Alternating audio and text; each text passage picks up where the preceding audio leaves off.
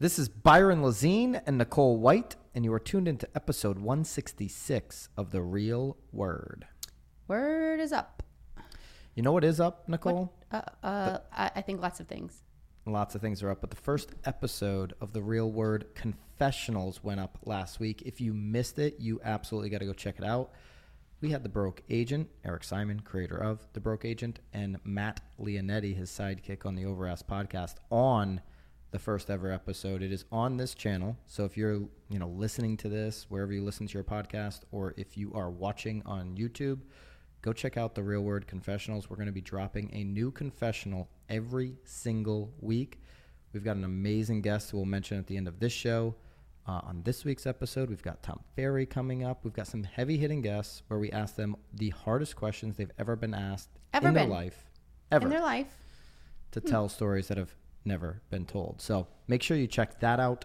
And this show goes unchanged, so let's get right into it. Let's jump into racket number 1. Inman article. Bernice Ross did a really good job breaking this down. Is independent contractor status for real estate agents coming to an end? That's a huge question in this industry.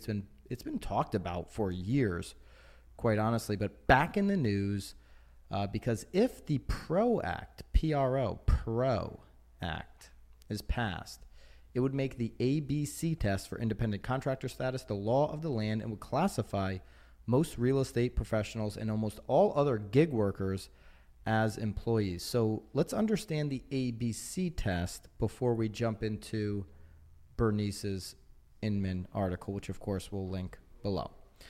All right, so number 1, or A, the worker is free from the control and direction of the hiring entity in connection with the performance of the work. Would you say on A, on the ABC test, that are you finding would this in pass the that? article? Are we reading the same article? No, this is outside of the article. Oh, because it's in the article. They have an ABC in the article.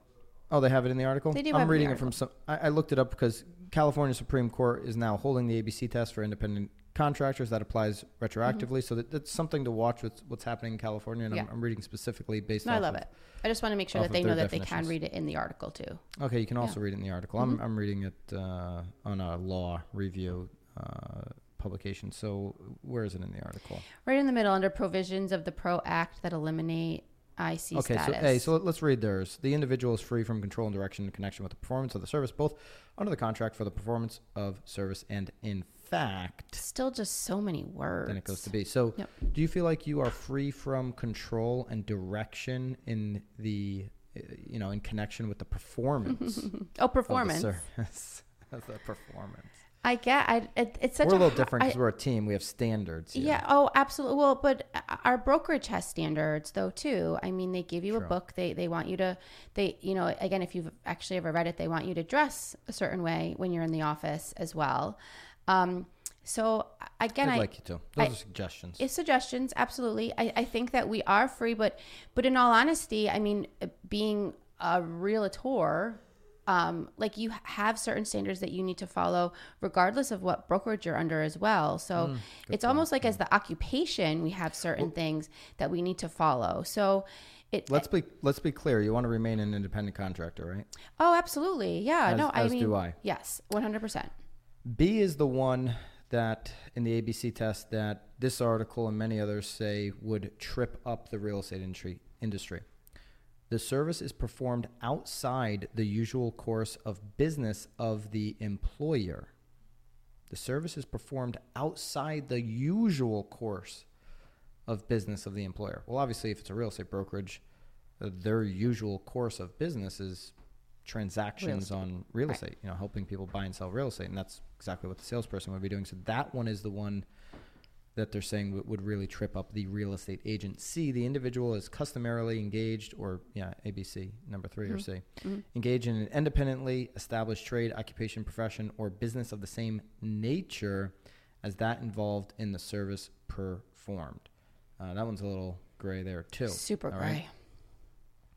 So this has been proposed, and let's just be clear here, and they get into this here. I think Michael Lissick, a managing broker for the Virtual Realty Group in Oregon and Washington, He's been involved in a number of labor claims and litigation regarding violations of existing independent contractor laws in multiple states. I don't know why he's been involved in so many lawsuits. But anyways, he believes the odds the bill would pass the Senate are about 60 to 40, which is interesting because it would take actually 60 senators.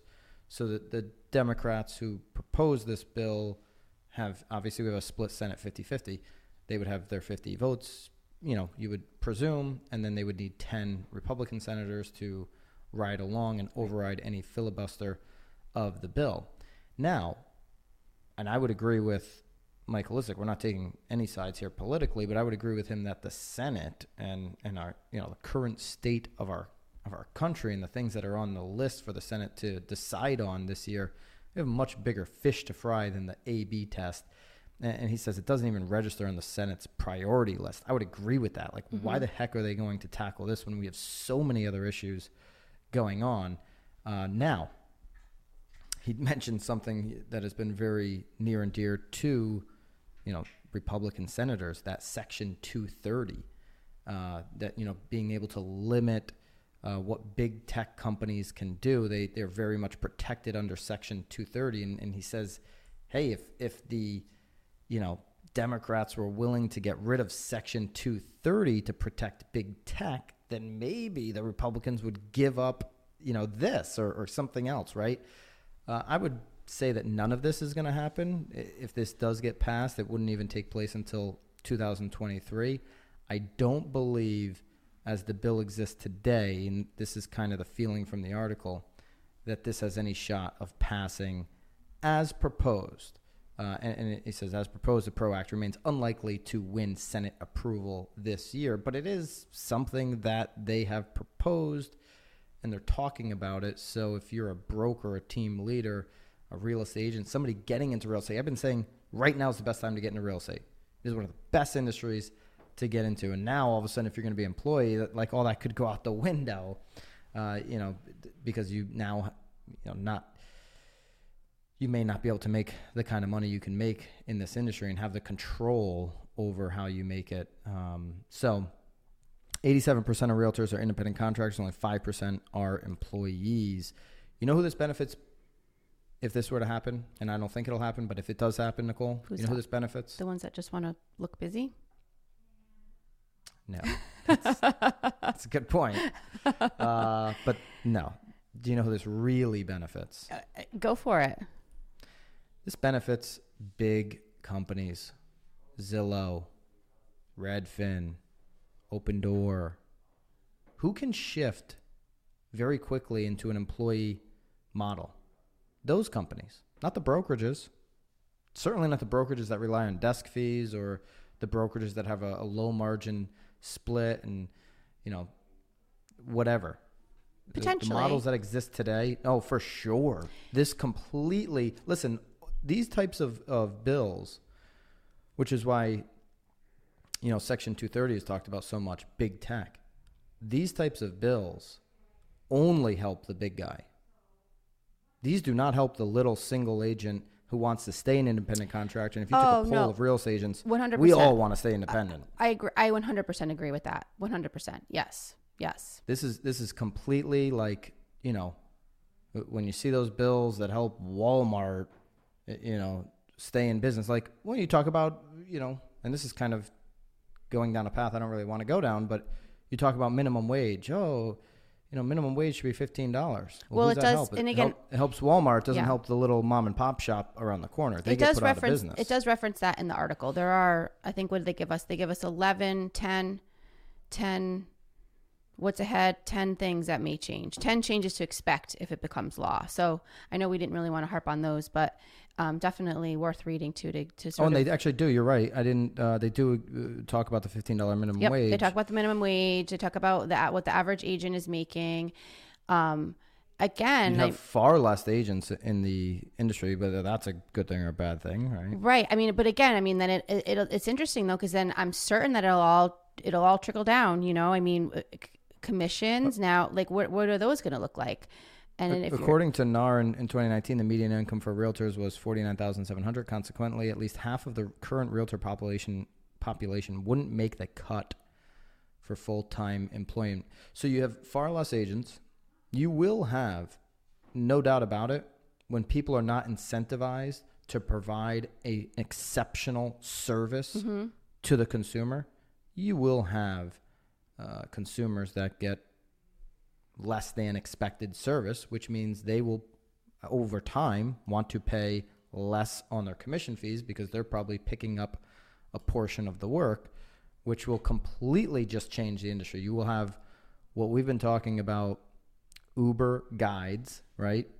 Not to put down any Uber driver, but to me that's more of a stepping stone than a career that you want to live in for your entire life. That's a stepping stone, right? That's like, hey, I'm gonna come back from college. I'm gonna wait tables in the summer. Hey, right now I'm studying at school. I'm gonna pick up some Uber shifts for a year. It's not something you say I'm gonna be an Uber driver for 30 years, right?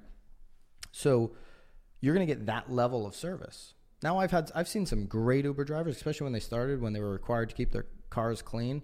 I had some really good Uber drivers. Today, I mean, it's about 10%. Most of these cars are stinky, smelly, dirty, filthy, disgusting. The service for Uber drivers has been basically really bad out of my last, 20 or so rides. And I haven't taken that many in obviously in 2020, but just looking back on the last couple of years, and I just recently was in an Uber coming back from the airport a month or two ago, which is why, Nicole, I had you pick you up. You wanted a clean car? And your car was nice and clean. You're lucky. And the service was phenomenal, and I didn't actually have to pay you, so that was a benefit there as well. But that's what will happen. The level of service provided if you go to this, and Uber drivers right now are independent contractors, so this completely changes their game industry too. as well. Absolutely, yeah. Yeah, no doubt. But talking about the real estate industry, which is what we're talking about, the service provided would go down, and it would be controlled by the few, not by the many, which it is right now. You're talking a Zillow, Redfin, Realtor, Open Door takeover, the ones that shift to employee status quickly, and those are the companies that could do it. Yeah, a lot to chew on here. A lot to chew on. Yeah, again, this wouldn't happen until January 1st, 2023. I do believe, my 2 cents is, this will not happen. This is something that, some of these politicians have thrown out there, maybe as a bargaining chip to get something else. I don't think it's the top of the priority list, which is referenced in this article. And I think they'll focus their attention somewhere else, as they should. They've got a lot bigger problems in this country than trying to screw over a system that is working. And hopefully NAR will stay on top of this and do everything in their power to prevent a catastrophe like this happening. Love your comments. If you are for it, against it, what your thoughts are. Well, there's tons of comments too, so I encourage everybody to read below. Some people are for it. Some people are saying that the S Corp will exclude them. Some are saying, I don't think that's really true. So still a lot of questions that clearly agents are still having even after reading this. So something very interesting to continue to follow for sure. Yeah, this has some of these Inman articles will have like 1 0 or 2 comments. Yeah. This has a lot of comments happening. A lot, in the for Inman sure. section. Well, it's all very interesting things. And again, some people are saying I'm an S Corp, and others are, again, that seems to be the biggest thing where they're thinking that they're going to be excluded. Some people are saying that they would love for the industry to have, more set standards. Well, here's the thing. Here's who it would benefit. Outside of Zillow and those companies, I'm a big proponent of teams. Team. The middle is getting cut out. The solo agent needs to either hire employees around them, a top producing solo agent, or you've got to be a part of a team. If you're in the middle, you're toast. I've been saying that over and over again. And as it's currently proposed, Bernice Ross in the comments, who wrote the article, they agree. She says that the workaround is to become an LLC or an S Corp, whatever your state requires. This will probably wash out non-productive agents or those who aren't prepared to go through the process of incorporating. Talk about a team takeover. I already think it's here. This would just accelerate that. We would be fine. You and I both hold broker's license. You and I operate as a team, and our team members would be fine. But those solo agents that I've been talking about, those part-timers, they would definitely get washed out for sure. No question about it. So I don't think it's, listen, what do I think the proposal is a total racket. The fact that this even is being proposed and talked about with everything else going on in our world is a complete government waste of our, they steal our tax money anyways, and this is just completely wasting it. So this is a waste of time. I don't think, again, there's as more real than estate just professionals, I don't think there's anything to worry about. And there's more than just real estate that this is going to be affecting. So the hope is it's not just going to be agents sort of making a ruckus. This is really going to, like you said, even the Uber driver, they'll be affected as well. Yeah. Use our tax money for something better. Why don't you start helping people here? All right. Racket number 2. Low inventory. 11 ways to generate more listings ASAP. So we're obviously in the low inventory world. And these are some things that we can do. And Nicole and I are going to pick out what we believe every agent should be doing right now out of these 11. So number 1, expired listings that are 3 to 12 months old. Going after those. 3 to 12 months old. What are we saying? Yay or nay? Is that what is that our thing here? Yeah, we'll pick our top one. This one is definitely going to be in the bottom half for me. And 12 months. I built my business off of expired listings. Yep.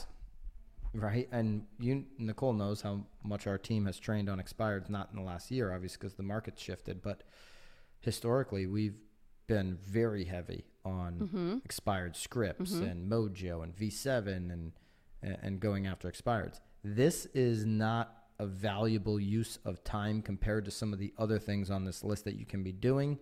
If there is still, a lonely expired out there, sure, go after it. Not at the top of the list for me. No, but I do have to say that I would go back probably even further than 12 months. I would see individuals that were maybe looking 3 years ago. Again, their days on market are probably atrocious. Yeah. And those are the sellers that were overpriced because they were still thinking that their house was worth what it was worth in 2005. And now you can actually have those conversations with those sellers though and be like, hey dude, like what you had it listed for 3 years, I can definitely guarantee you getting that or more. So again, I think overpriced. 3 to 5 years. Yeah, that's absolutely. Again, I would go back further than 3 months. I would, and I would go back further than 1 year too. So I don't think that you should exclude the expired completely, but I do think you need to sort of put your search back a little bit further and grab those individuals that tried years ago, or at least have a conversation with them. Like, why were you wanting to sell then and now you don't? Again, if anything, I think it would. I would put this probably at my top or half, but that's me. Okay.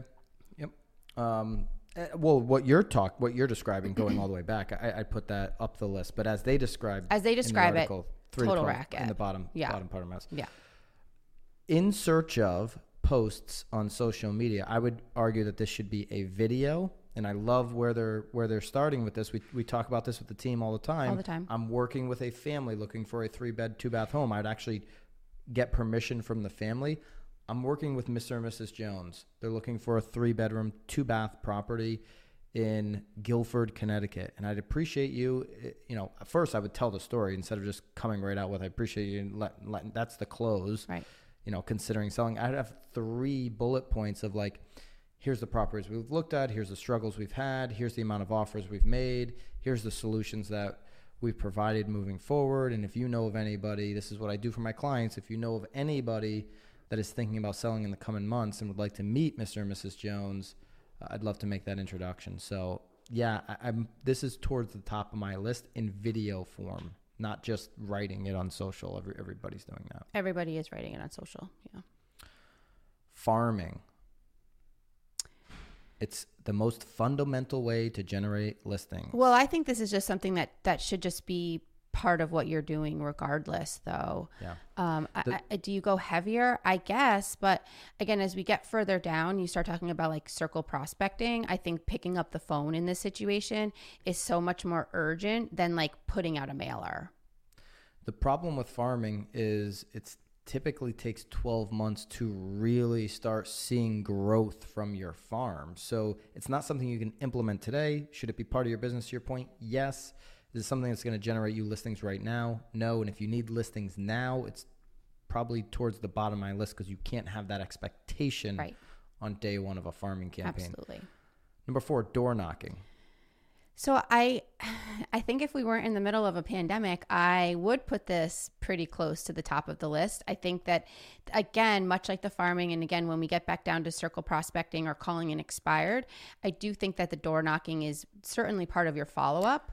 But again, I'm still a little hesitant about the whole door knocking thing during an epidemic. Yeah, I think it depends on where you live. One, so, on the Connecticut shoreline where a lot of the properties are spread out and you don't have, you don't have like, these quarter lot neighborhoods where you just have house after house after house after house. That becomes harder to door knock. It is winter, or well, it is spring now, but Ish. the weather's not perfect all the time. And we are in the middle of a pandemic, and the culture in the Northeast, around a pandemic is different than if you look at Florida, where Right. you have a gated community. Yes. You have homes very close to each other. You can be outside safely and social distance.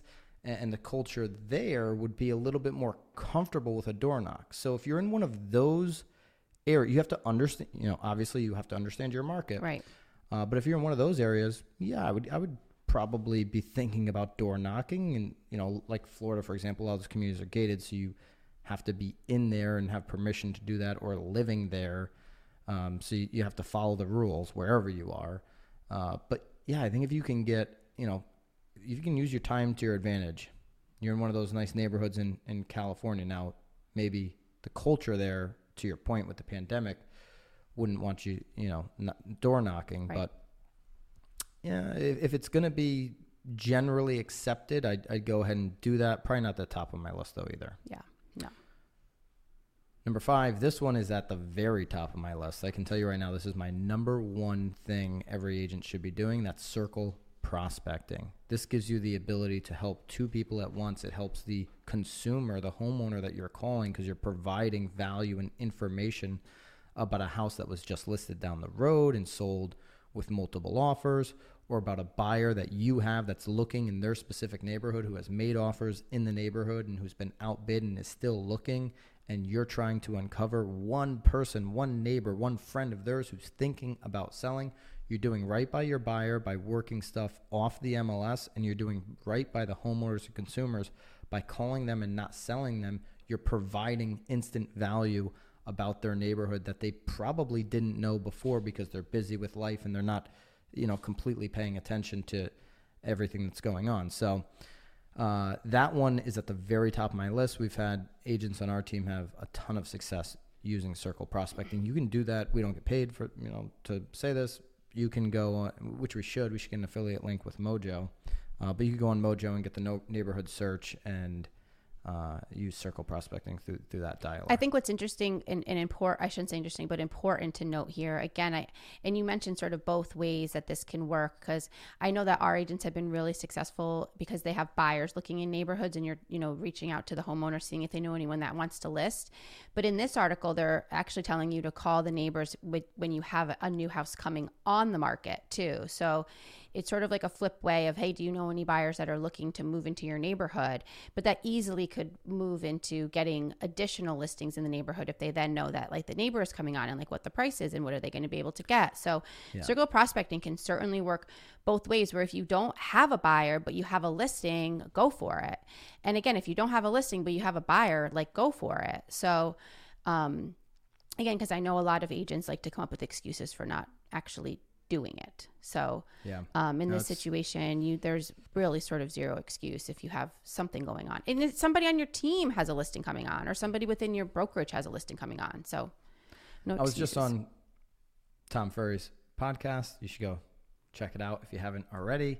And I brought up circle prospecting, and Tom's like, it's been around since the 60s. Like, it's been around since the 60s through every single market because it works. Right. So in this market, for sure, with low inventory, you should definitely use it. All right, open houses, yay or nay on the opens right now? So I'm always a huge lover of the open house. I think where agents sort of ignore the importance of them is that there are buyers coming through, obviously, to buy it, but you never know when that buyer is also needing to sell. So it's almost sort of like an interview too. Like, what are you doing at the open house? How are you trying to sell it? Like, again, I think that open houses are beautiful. I think though too, that these are wonderful opportunities. Again, and I don't want to use the word obviously farming, but this is a great time for you to send out mailers to invite the neighbors. This is a whole nother way of doing a circle prospecting. So if you're going to be spending the 2 hours at an open house, this is a great opportunity to invite the neighbors, make phone calls, introduce yourself. And then again, when buyers do come through, make sure like your game is on, because again, if not many people are doing open houses and you're the agent that's out doing them, I mean, this is your time to shine. I think that open houses through all of it that's always been my biggest generator for leads or just long-term relationships. So open houses are always important and huge in generating listings for sure.